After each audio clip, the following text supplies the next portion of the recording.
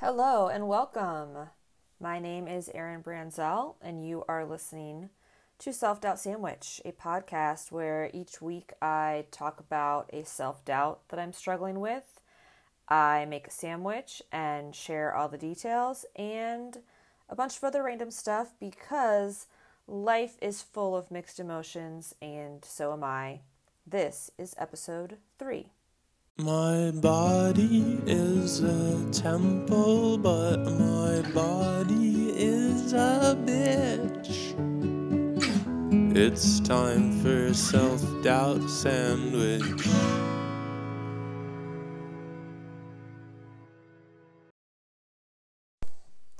I would like to dedicate this episode to the woman who I observed the other day driving down Central in her convertible, top down. She had a mattress propped in the back seat. She had her right hand on the wheel, and her left hand was reaching behind her, grasping onto the edge of the mattress, as if her hand was the deciding factor in whether or not whether that mattress stayed in the back seat or went careening across the road. I hope to someday be as simultaneously careful and reckless as you, my dear lady. Victory.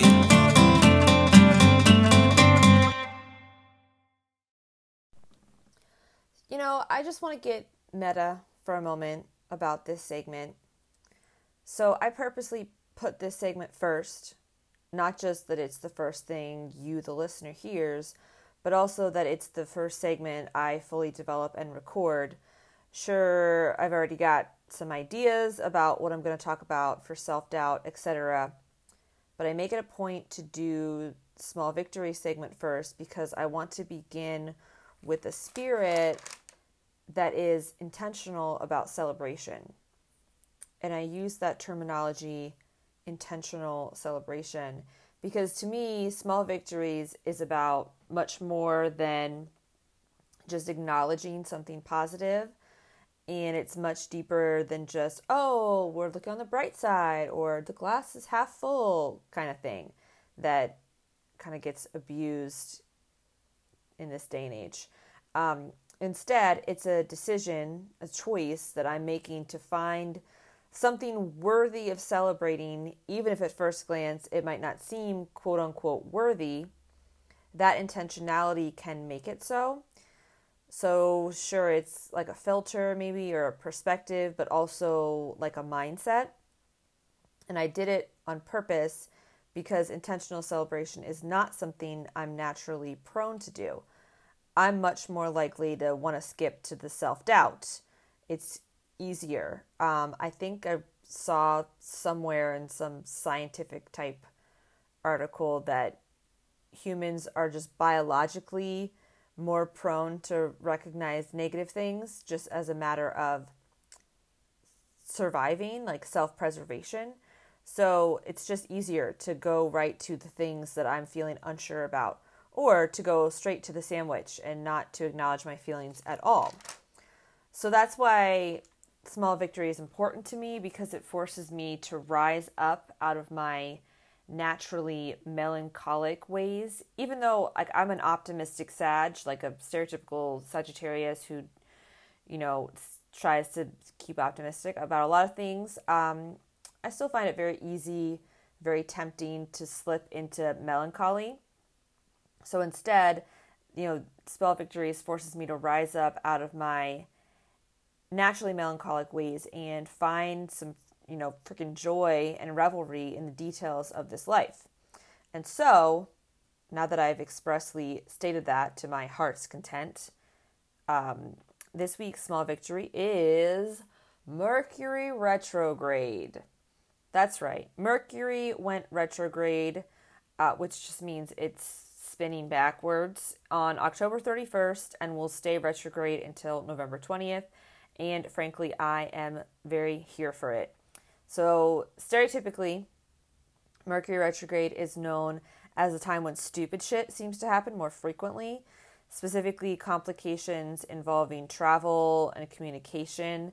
There are some schools of thought that like warn against signing contracts or doing any legal things or starting anything new even during Mercury retrograde. There's also, typical advice for quote unquote getting through Mercury retrograde might be, like give yourself extra time while traveling, expect for delays, expect for there to be miscommunications, expect for important paperwork to get lost or printers to jam or, phone calls to just drop. Basically, just to expect the weird stuff. And I'm not here to debate about the truth in any of that. I actually wanted to touch on a less talked about characteristic of Mercury retrograde, which is that I feel like I'm kind of botching Mercury retrograde. I need to slow. Mercury retrograde. So I'm here. I wanted to talk about a less talked about characteristic of Mercury retrograde, which is that it can actually be a very potent time. Anytime I say potent, I feel like a real witch, like a real, like crystal ball, fortune teller. Like I feel very potent when I use the word potent. I think it's because my tarot teacher, Lindsay Mack, uses the word potent, and so I just associate that strong vocabulary word. Anyway, this is a rabbit trail. Potent. Mercury retrograde can be a very potent time for self-reflection, quiet contemplation, just like chilled out thinking and processing, which personally I am hyped about because October was a time that was very busy and full of change, and I was kind of all over the place on many different levels. I was all over the place when it came to what was happening outside of my the external part of my life, but I also like voluntarily made my own private life kind of like chaotic and all over the place. So as far as the external stuff goes, I started a new job. I sold my car. I started this podcast. But then like I voluntarily committed to 2 different tarot challenges and a mindfulness challenge and attempted to do Inktober, but that only lasted like 2 days because I signed myself up for all these things that they had to get done every day, and it didn't take up like that much time, but at the same time it did because it was every day. And I don't know, you could say I was very concerned with productivity and probably just overcompensating for figuring out what to do with my time now that I am not a full-time teacher. And so, yeah, I was still very concerned with productivity. I'm not sure that a concern with productivity is the best way to be healing from burnout, which is definitely still something I'm working on. But that was October. I don't regret anything. I'm not even going to try to frame it in like whether it was the right or the wrong thing to do, because it was just those were the things I did in October. I was doing the best I could, but I'm definitely ready for a change in pace. Scorpio season has already felt really good for me for whatever reason, and Mercury retrograde is making it a little more cozy, but still in an intense way. I also could not think of a better way to spend my last full month as a non-married woman than being, kind of committed to this self-reflection and the quiet contemplation, because, oh boy, if I thought October was crazy, December is going to be super intense as well and just full in wonderful ways. But yeah, November is giving me that time to kind of quiet down things before things kind of ramp up again. And I think my concern is shifting away from productivity and more into like organization, like just figuring out where and how all the pieces of my life fit together, both literally and figuratively. So I am super grateful for the space that this retrograde is giving me to think about things, or just like the permissioning that this retrograde is giving me to just be like, don't worry about busting out your to-do list. You can really you could spend like an hour sitting in a chair staring at a wall, and that would be totally okay. And that's not always like an okay feeling thing to do. Sometimes that's like what are you doing? You're bypassing, you're avoiding the work that really needs to be done. But I feel like this Mercury retrograde, especially that's happening in Scorpio season, is really allowing me to feel totally fine with just like staring at a wall and maybe doing like lots more journaling than I normally do. So, excuse me. Even if you aren't into astrology or planetary movements, maybe you'll still feel the quiet vibes of November. Maybe you'll take some time to deep dive into your own psyche or make space for reflection and contemplation.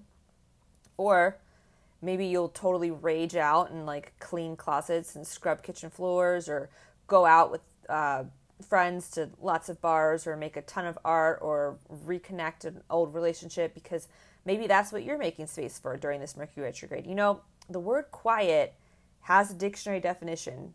No shit, like most words do. But it can still mean different things for different people. Plus, we all have different ways of getting to that quiet, to accessing it, and to enjoying it. So there's definitely not one way you're supposed to feel during a Mercury retrograde, which is just another reason that I consider it a small victory. Currently soaking in self-doubt.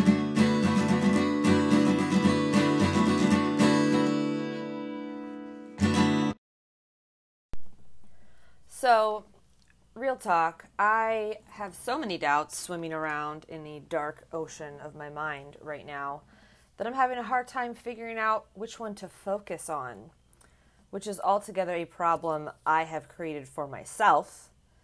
No one else is like, gee, let's make my life even more difficult by choosing to focus on a doubt that I'm struggling with. Nope, that's a completely self-imposed torture. Just to give you a quick peek, here's some things I'm thinking about that like fall under the doubt category. 1, my hair. Just everything about it. It's a constant battle. Do I need to get a haircut? Do I need to just grow it out more? Should I be using mousse or cream? Do I straighten it? Do I embrace the curls? How much do I brush it? Just everything. My skin. Am I using the right products? Should I be focused more on the wrinkles or the clogged pores? I don't know.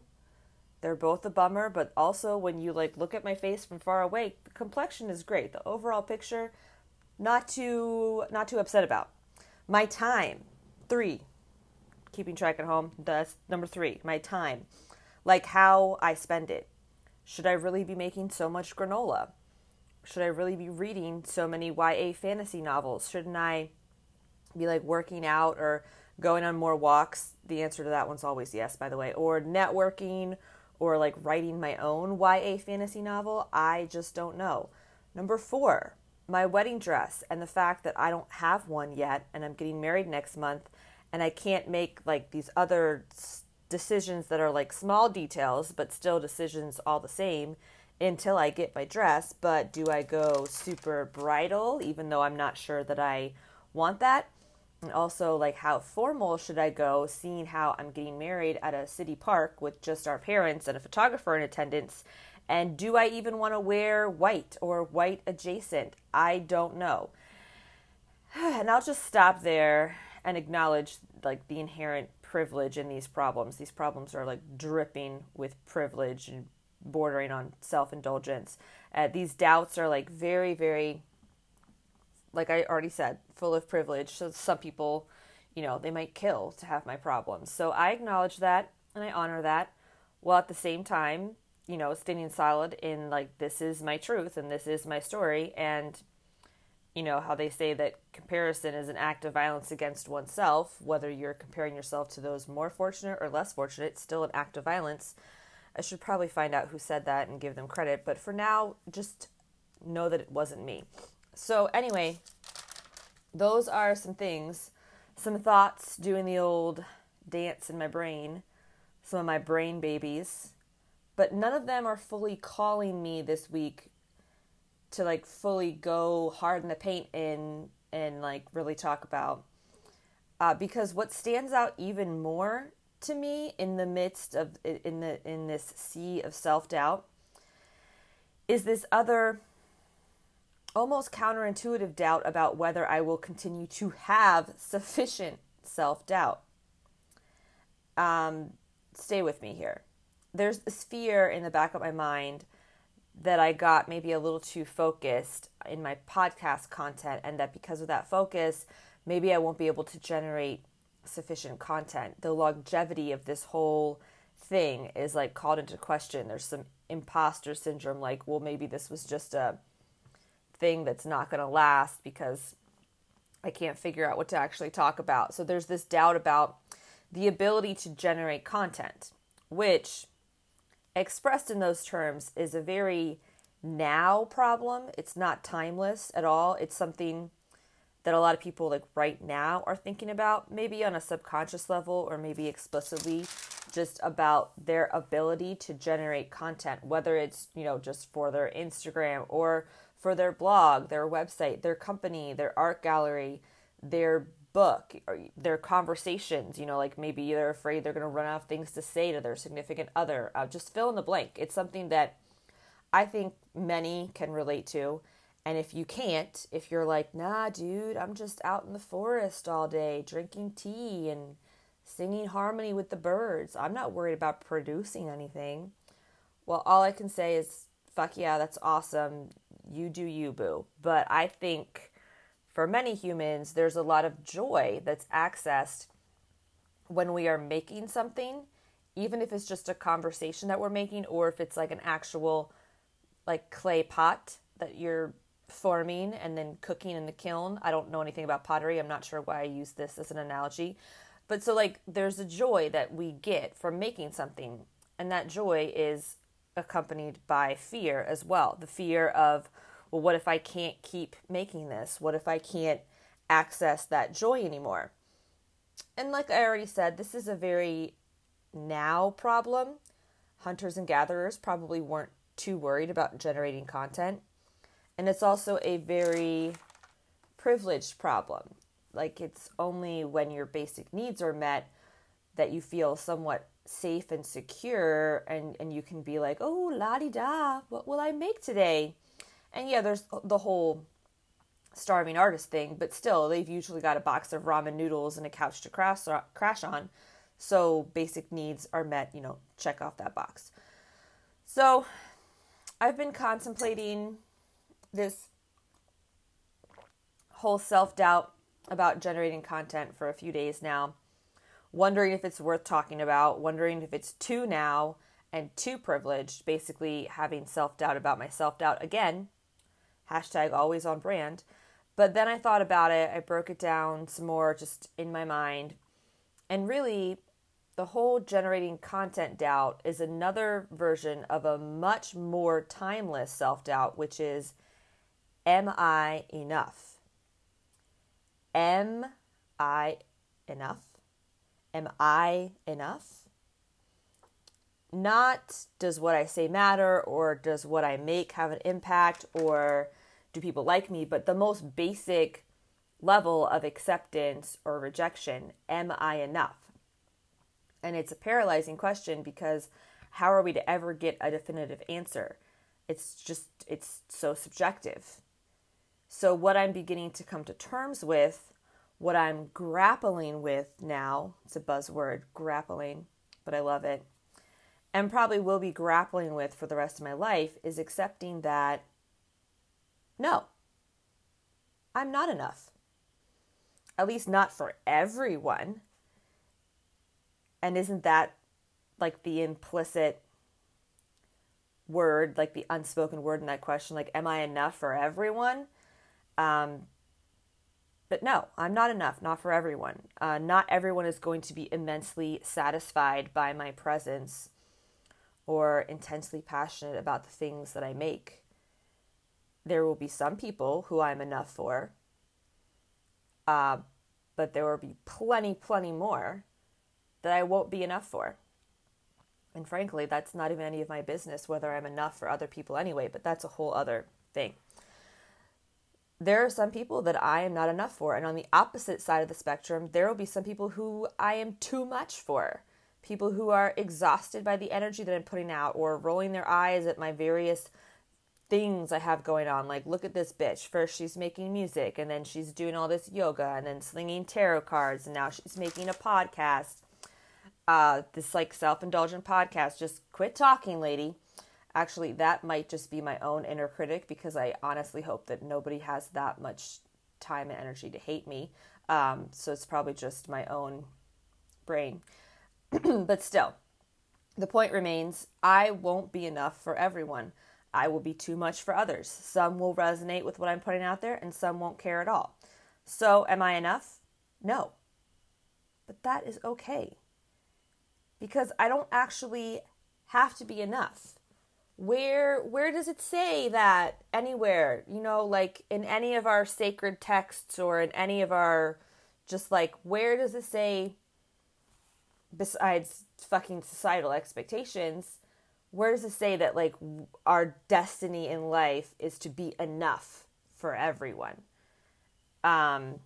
Or even to be enough for the people in our lives. Like, yeah, I can be enough for my fiance sometimes, but I can't be enough for him all the time, because what is enough anyway? Like, I can't be everything to somebody. Anyway, Rabbit Trail Central. So, okay, let's back up here. If this is like flipping your brain inside out because you've seen those mantras that are all like, I am enough and I lack nothing. If those mantras are working for you, then go on with your badass self and keep saying I am enough, because who am I to fucking argue with you? I'm nobody. Of course you're enough. You know, we're all enough, but at the same time, we're not enough. And that's okay, because, so for me personally, that word enough just feels a little dicey, like a little bit like triggered, you know, because it has to do with worth and measuring up, like enough. Did you get enough to eat? Do you have enough money?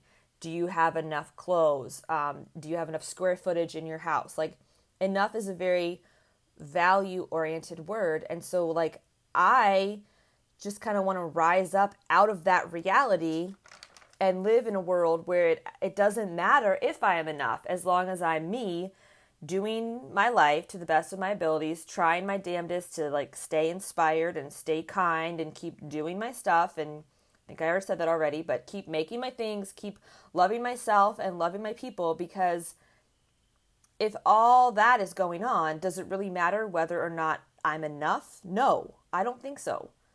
That's my story and I'm sticking to it. No, no, no. So I'm going to start like shouting from the rooftops, metaphorically, because I don't want to hurt myself by climbing up on actual rooftops. I am enough. I am enough, but I'm also not enough. I am not enough, and that's okay. I am not enough, and that's okay. Just relieving myself of that pressure. Like, I am not enough, and that's okay. Like, actually, literally, shit, I feel like an Instant Pot after the pressure valve has been released. Like, psh. Just get out of that reality. And do the yes and thing too. I'm sorry if I sound a little preachy. I'm preaching to myself. Like, you can be enough and you can also not be enough. And both of those are fine. And so, yeah, I am not enough, and that's okay. Sandwiches, sandwiches, sandwiches, sandwiches, sandwiches, sandwiches. All you talk about is sandwiches. Talk some more. Well, I just finished eating the sandwich for this week, and while I can't say it was quite the powerhouse that last week's sandwich was, it still delivered. So my friend Sarah Irene has been tagging me in a bunch of different sandwich posts on Instagram since I got this whole thing started. She's really been pushing for a delicious veggie-based sandwich. Well, that's not what I made this week. Sorry to disappoint. But one of the posts that she tagged me in was like a vegan egg salad thing made from chickpeas, I think, or something. And so that just got regular egg salad in my mind. Not that I wanted it to be too regular. And I wanted to make sure it, fit with what else was going on. So I then went on a journey in my mind, an associative journey regarding egg salad sandwiches, and realized that I associate them with literal journeys. probably not the only person that can relate to this, or maybe I am, I don't know. But growing up and even into like my recent adulthood years, egg salad has definitely been like the ultimate road trip sandwich. Did I, growing up, routinely have egg salad sandwiches for lunch as like part of the weekly rotation? No, not really, not that I can recall. But did we start hard boiling eggs and busting out the mayo and salt and pepper and 100% whole wheat bread when it was time to tumble into a car for approximately 9 billion hours? Absolutely. I should edit to add, growing up, I did none of those things. My mom was doing all those things. But then into my adulthood years, like there's definitely been some road trips that I've been on with friends and my sister. I specifically remember us making egg salad sandwich. So yeah, definitely can't take credit for it as a child, but growing up it still happened. So realizing that, I concluded that this sandwich fit right in with some other journey stuff going on. I mean, Mercury isn't really going anywhere, so to speak, like it's, spinning, but it's moving. And I also felt like I went on a journey with my self-doubt, at least to the degree that I started in one place and ended up in a very different place, even if just on a thought level. But thoughts become actions, as the old saying goes, etc., etc. I should probably just stop randomly quoting things that I don't even know who said them originally, but that's not something I can fix right now. To like randomly drop into a little tarot numerology, there's the major arcana, which starts at 0 and ends at 21, and each card has an archetypal energy, like representing different parts or stages of life's journey. So this being episode 3, you might consider, if you were into tarot numerology and just applying it to random parts of your life, that this is my High Priestess episode. And High Priestesses, or the High Priestess card, I should say, is associated with like inner knowing and your inner voice and trusting your intuition and like journeying through your own depths. And I've definitely been doing more of that just in general, or at least trying to make space for that to happen. But also specifically for this episode, I felt like a little bit in this, like doing a lot of stuff on a subconscious level first before actually going to my notebook or pressing the record button. What does all this have to do with egg salad? Not much, to be honest. I'll just take any excuse to talk about tarot, but to like try to connect it, the High Priestess is about internal stuff, and eggs come from inside of chickens. Yeah. Maybe that, no, just fuck it.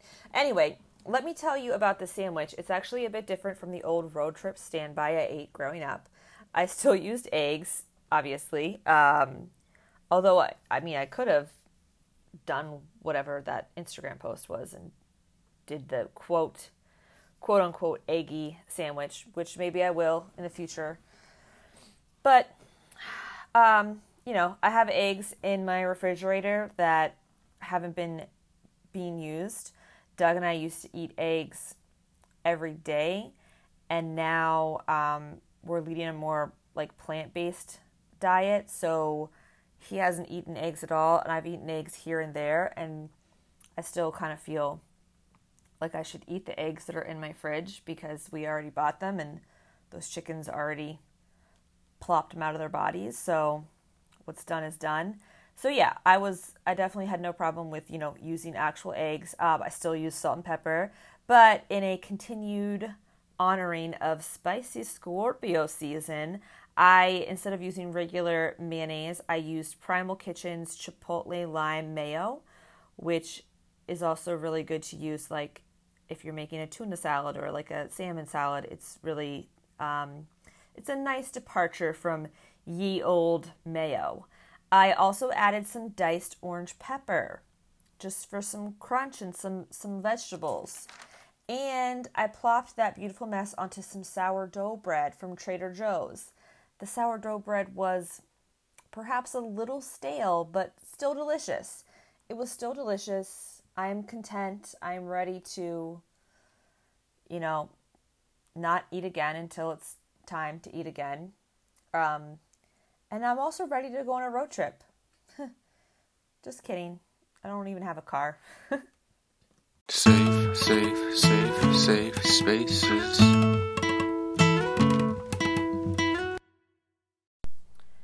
So my safe space for this week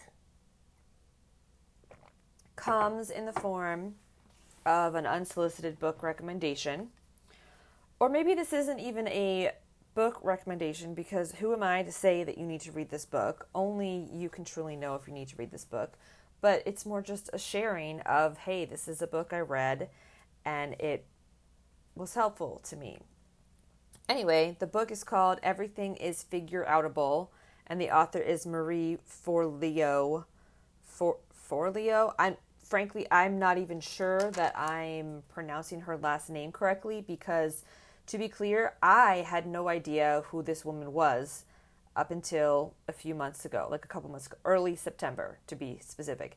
And that isn't because she's not like really that big of a deal. She's definitely that big of a deal, but I am not that big of a deal. I'm one person and I can't know about all the people, and so she just wasn't on my radar.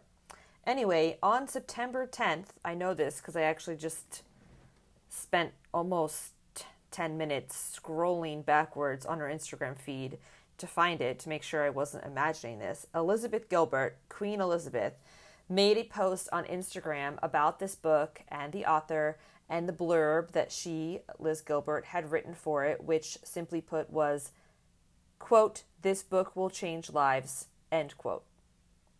And while I might not have known Marie Forleo from a hole in the ground, I definitely know Liz Gilbert, so much so that I call her Liz Gilbert like she's a friend of mine. And while I'm not like brainwashed by any means, I usually put great stock in what she says and treat it as like a sort of a gospel. So if she recommends a book, which she often does on her Instagram feed, there is a high likelihood that I'm going to read it, or at least put it on my Amazon wish list. And if she says about a book, this book will change lives, I'm 100% absolutely, positively, definitely reading it, no questions asked. Go to my library's website, log into my account, type it in the search bar, place hold, done, presto, thank you very much. So, after waiting for it for a bit, because it is a hot tamale of a book, I picked it up at the library, and I read it over the last week or so, and it's definitely just been a safe space for me. Now, what sets this book apart for me isn't necessarily the wisdom that it imparts, because there is a lot of tried and true stuff in there, like start before you're ready and progress over perfection. There's a lot of stuff in there that I'd heard already, and I don't say that in a bad way. I just say that like it wasn't like the reason it was like blowing my tits off, or that was crude, sorry. Knocking my socks up, like the reason it was exploding my brain wasn't because it was like this brand new shit that she had to say, because frankly, there's only so much wisdom to impart. It really comes down to some like a handful of like solid, this is the way you can live your life and experience the most joy and fulfillment. So there's bound to be some repeats in the world of, self-help and self-improvement books. So what made this book a safe space for me wasn't necessarily the content, but the delivery of the said wisdom. The author's voice is fresh and distinct, and she intersperses a lot of personal anecdotes, which is helpful. I love a good story.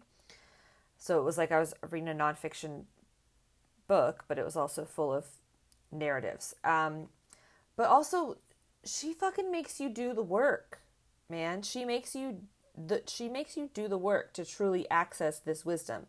Like, there are journaling activities. They're called insights to action. So, like, you're supposed to move from insight to action.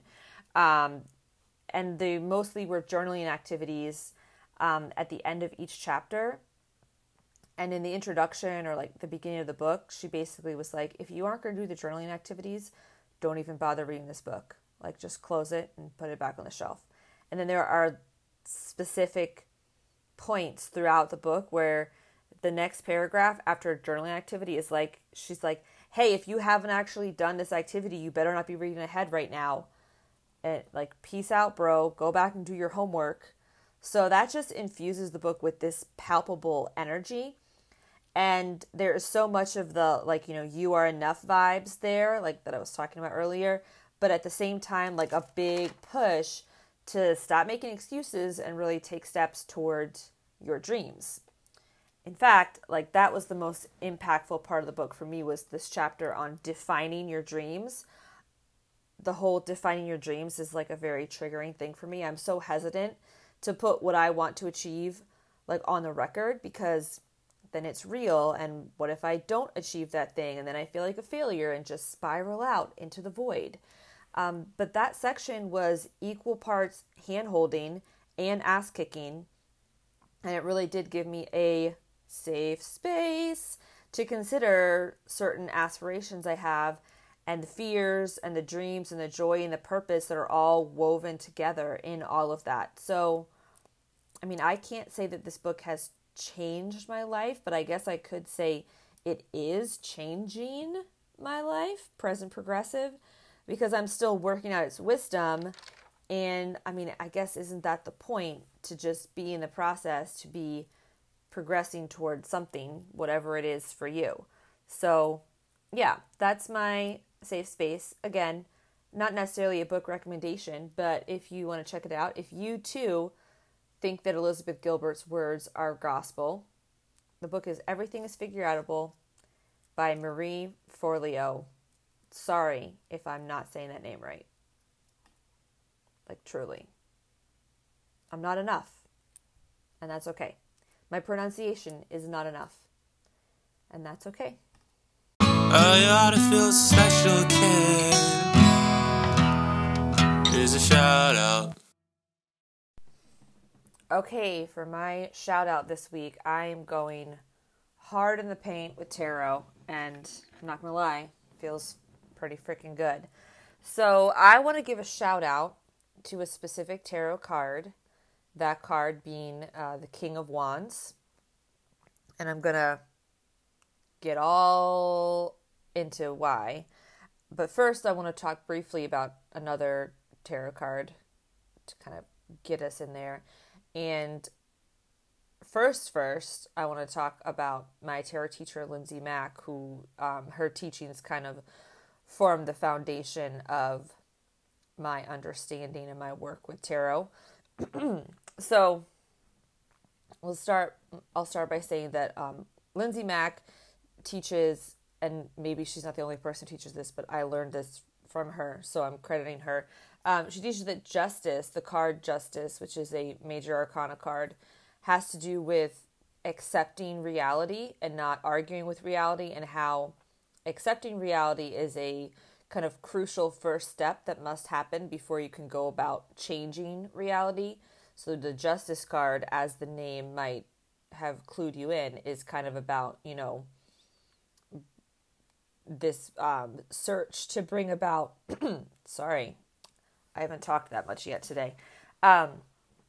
This quest to bring about, justice for, especially for people who are, lacking in it in their lives, and how you can't do that if you're in denial of what's actually happening in the world. And so the first step is always accepting the reality and not, wanting to deny it just for the sake of your own comfort and well-being, but accepting that, there are terrible things happening in the world every day, all around us, near and far, to all kinds of different people. And so through working with the Justice card, that card actually showed up a lot for me last month, but that's a whole other story. Through working with the Justice card and with Lindsay's teachings, I really have been learning the power of accepting reality and not being in a constant battle with what is, but accepting it. But at the same time, I'm realizing that merely accepting reality is just not enough. Like, it's really not enough, and it's not okay. That's a callback to Small Victories. I am not enough and it's okay. But accepting reality is not enough and it's not okay. And I don't know about you, but I know I've been guilty many times of just accepting reality, whether it has to do with like the reality of my own life or the reality of something that's going on in the world, but just accepting it and doing nothing else, but kind of letting that acceptance envelop me in a wave of defeat and passiveness and hopelessness, like, well, that's just the way it is. Can't do anything about it.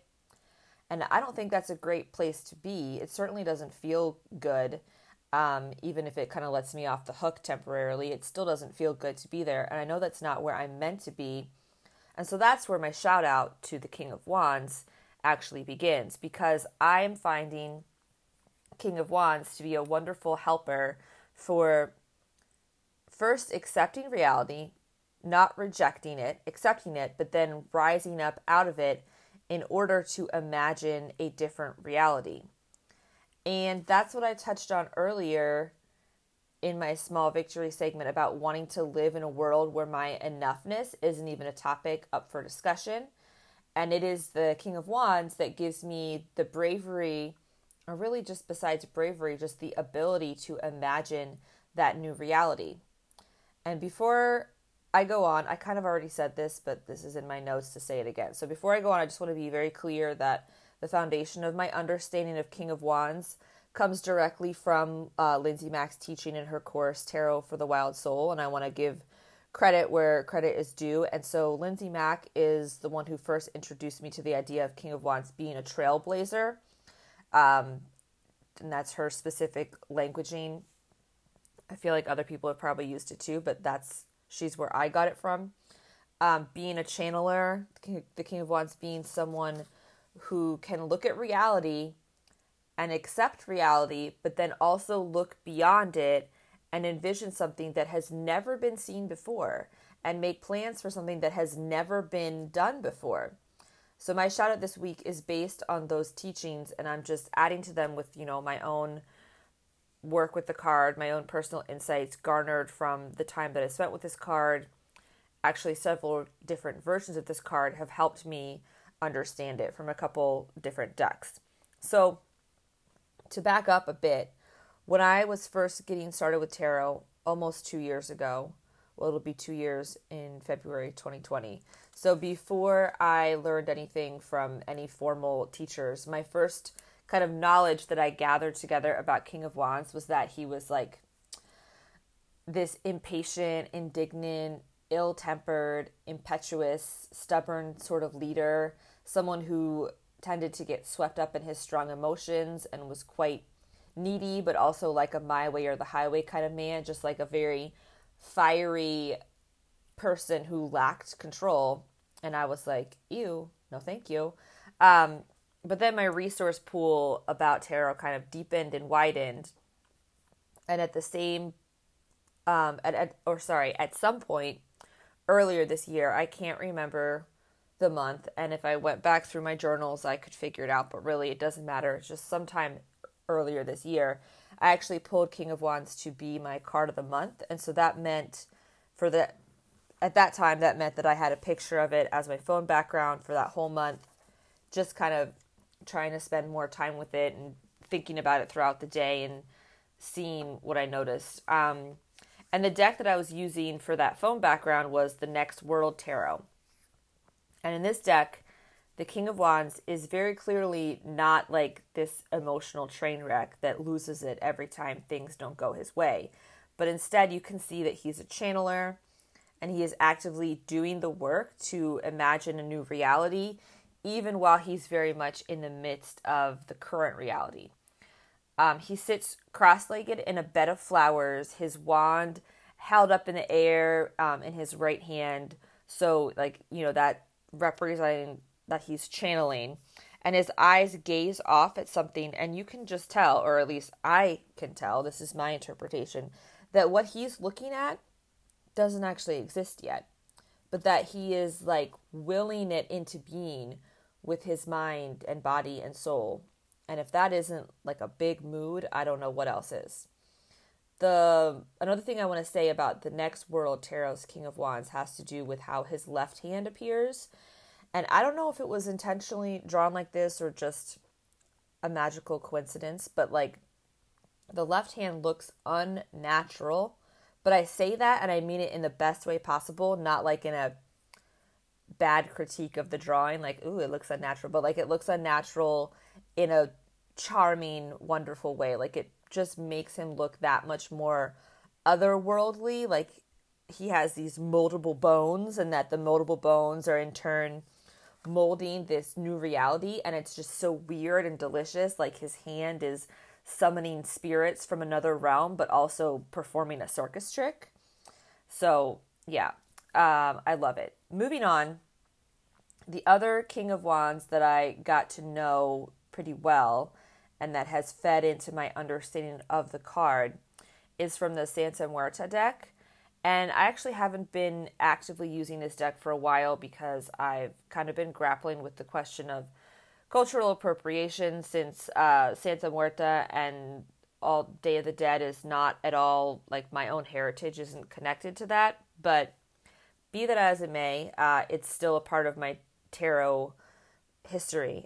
This deck was one of the first few that I purchased, so it's been formidable in my own practices. And again, this particular King of Wands is fully enmeshed with his current reality. He's surrounded by roses. He's carrying a pack over his shoulder, and there are flowers like winding in and out of the pack, like woven in. So there's no question he's accepting reality. And yet his right hand is raised up in the air, and his finger points perhaps to a place that he's never been before. Perhaps it's a place that doesn't even exist quite yet, but he is in the midst of changing that. I suppose one word, stop for some water. I suppose one word, if we wanted to channel this whole experience like in a more mainstream way, one word we could use is hope. You know, it is with hope that new realities are born. And yet I still find myself needing something a little more spicy, a little more substantial than hope. And perhaps that's just because it's kind of an overused word. But anyway, that's why I'm so grateful for the energy of the King of Wands, because this is where we do see a little of that my way or the highway willpower, because it is the King of Wands who says, yes, I know we do it this way, and I even understand why we do it this way, but also there's another way we could be doing it. I'm imagining it right now, and this new way is more effective or less painful or just makes more sense, and you just couldn't see the possibility of it before because you were so committed to accepting reality that you missed out on the possibility of a new reality. We all know that person who says, well, we just do it that way because that's the way we've always done it. You know, and there's no judgment in that. There's just a slight lack of scope, like the lens on a camera that isn't set wide enough to actually capture the full picture. And so that's precisely the kind of situation that King of Wands can be so helpful with. Like actually, it's very pragmatic, actually, like creating, I use the word actually way too much, creating change with people or places that might be resistant to the change, merely because they just aren't able to imagine it. There's nothing wrong with them. They just maybe need a quick handhold from the King of Wands, who can say to them, it doesn't have to be this way. We can create a new procedure. We can make a new map. We can forge a new path. We can ask different questions and do different things. Just because it hasn't happened yet doesn't mean it can't. Just because it isn't done that way doesn't mean it can't be done that way. And I, for one, like going through this again, because I kind of wrote up the notes for this last night at work, and now I'm like putting it into the podcast form, and it's really hitting me all over again that I need that energy so much in my own life. I can suffer so much from a lack of vision. And again, it's no judgment. It's just part of being human. It's part of the whole experience. But but I could be missing out on so much just because I don't see the possibilities of what something could be. This is also, I'm talking about this personally in my own life, but also this kind of energy is what can bring about systemic change. Like actual changes in the public sphere, the school systems, the government, like this kind of questioning and bringing into light, like, okay, yeah, I get it. This is the way we do things. But have we ever thought about doing it another way? And the King of Wands brings those questions. The King of Wands questions and doubts, like with a very hot, fiery energy, and it might not always be comfortable. It's a lot more comfortable to just stay where you are, and even if you're miserable, it's a misery that you know. But his intentions are good. His intentions are ultimately productive. He's the helper that we can call on to radically change systems, to make new roads, like literally or metaphorically, to create different checklists and routines. And yeah, there's a bit of destruction in that, but it's so much more just about the vision. Like, we don't even have to destroy anything. Let's just build something new on top of what you see exists, and let me show you what else can exist. It's just so much more about the vision of what can be built and made and developed. So shout out to you, my good sir, and may we all be able to channel the channeler whenever we might have need of that. We all need to, anytime we need to, open our eyes just a little bit more and actually use doubt to create something better. And that's kind of, now I'm going off on a tangent, but I've always used doubt to check myself, and sometimes it's at my own peril, and sometimes it can create a lot more suffering than is necessary, and it's all suffering inside of my own head, and it's just alienating. But King of Wands shows me how I can use doubt as a way to bring about change and better things. So King of Wands, the trailblazer, the channeler, the doubter, the creator. Cheers.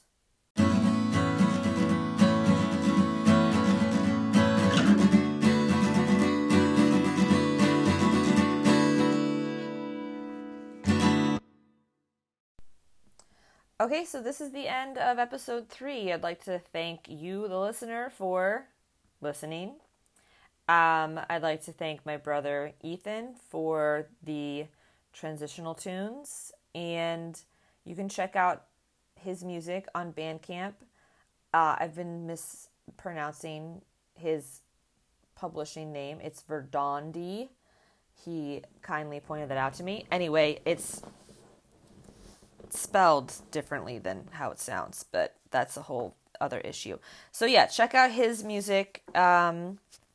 Also, if you want to email the pod, aka me, it's selfdoubtsandwich@gmail.com. I also started an Instagram for the podcast. I was having doubts about whether to start a separate Instagram or not, and so I just decided to. It is Self-Doubt Sandwich, or at Self-Doubt Sandwich on Instagram. And so that'll just be more pod-related stuff. I am trying to get a blog going that is kind of this podcast stuff, but maybe something else a little bit more too. And I'm just seriously so on brand and just having doubts about what I want it to be. And so I'm just putting it out there as a selfish way of accountability, and just putting it out there now so that other people besides me know that I'm trying to get my blog started. Also, Doug, my fiance, and I started our own podcast about the TV show Parenthood, which was a show from 2010 to 2015, I think. Anyway, we're obsessed with it, and so we've been talking about making a podcast about it for a while, and we finally did it. The trailer is out now. Not everywhere, but it's a few places. It's on Anchor, and it's also on Spotify right now. So if you want to hear me talk more, but with another human, then you can check that out. Oh, it's called Becoming Braverman. And yeah, that's it. I hope that your doubts lead to productive new realities and not just internal shame spirals. Bye. I don't even wanna fucking think about it. I don't even wanna fucking think about it. Maybe you're right, but baby you're wrong. You hate the lyrics, but you're singing along. You're not a po-ho, you're just a poet. He's like a logo, fucking stupid.